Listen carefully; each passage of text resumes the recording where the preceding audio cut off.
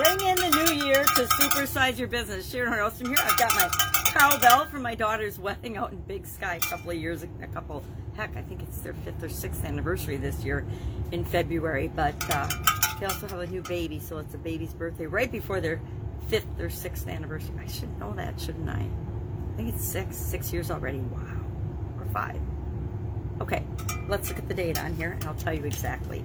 5 years. 5-year anniversary today.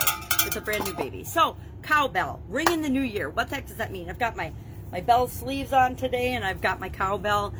And most people would say, and ring in the new year on New Year's Eve, New Year's Day, right? But I like to be a little different every once in a while. And this idiom, this expression, it comes from the English tradition of ringing out the old year at the end of the year on December 31st. They ring bells to say bon voyage, sayonara to the old year, and hello, they ring other bells with a cheerful tone, or I can't remember what they said, a cheerful peal on the internet. That is a good tone to ring in and bring good luck and celebrate the new year. So instead of asking, how did you celebrate the new year? You could share that if you want in the comments below. I gave up going out and partying like a rock star on New Year's Eve a couple of decades ago. Maybe not a couple, but at least a decade ago. Kind of felt like it was super busy, amateur night, and it was more fun to celebrate with my family and those I love and care about, surrounded with them. And we started a tradition of pretty much just having, a nice steak and shrimp dinner and toasting the new year. Those of us that could stay up to midnight, I will admit I'm not one of those anymore. Usually I'm in bed before midnight. This year was no exception. Kids were up, or the kids up and about, but I went to bed. I was like, no, I'm tired. So what do we want to talk about as we ring in and celebrate the new year? I want to maybe just talk about reviewing and looking into and making sure we have all the components we need to have a great business model. So what are the 4 main components of a business model? For one, a customer value proposition. We have to be providing value to some group of people, or we don't have a business. We need a profit formula. We need key resources and key processes. We need those things. Those are the foundation of a solid business model. Now, you can have super duper complicated business models, or you can have a really simple business model that includes profit formula, value proposition for your customers, resources and processes, right? I say keep it simple. Make sure those are your foundational things, that you've got those mapped out and you're good to go for the coming year. Now, there's different factors that determine whether we're going to be successful or not, and everybody has their own list. I was thinking about this as I was entering the new year. What are the things that I found in the past have led to success for myself and for the other businesses and the other business owners that I've worked with or been involved with?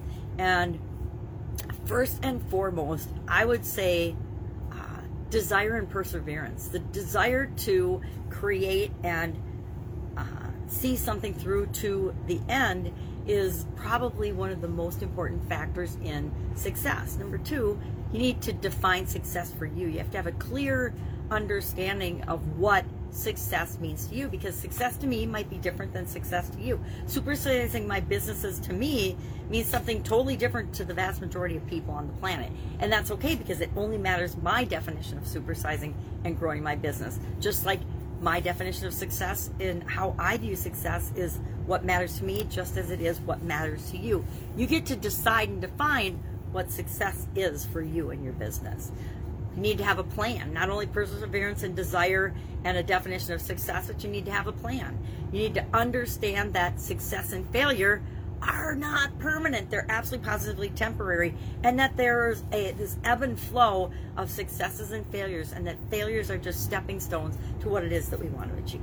You need to have shared belief with the people that you're bringing in to help you build and supersize your business, and team spirit. You guys have to have some kind of a connection and camaraderie and relationships in common goals in order to supersize and grow your business and achieve whatever success is to you. You need to be motivated, and remember, motivation comes from within us.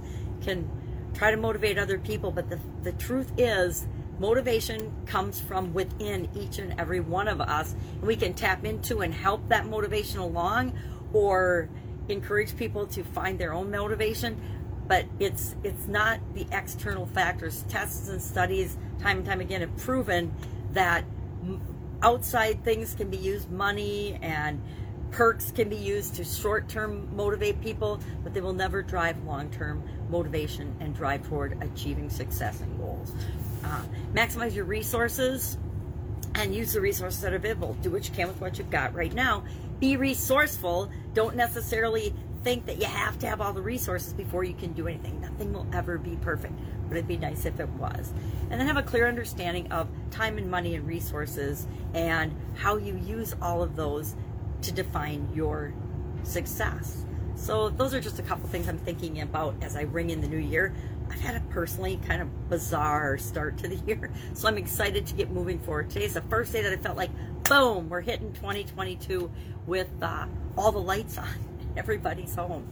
So if I can help you anyway, ask. Otherwise, I will be with you tomorrow with another new related or starting the year type of idiom. Some of the things that help us think about the things that are important, get going. A little late for ringing in the new year, but I think we need to remember to celebrate whenever celebrations are appropriate and to celebrate all the little milestones, not just big things like ringing in the new year. All right. Love to know your experience with this particular idiom. What do you do to celebrate the new year in your business as well as personally, if you want to share that as well? Have a great day, and I'll, of course, be with you tomorrow.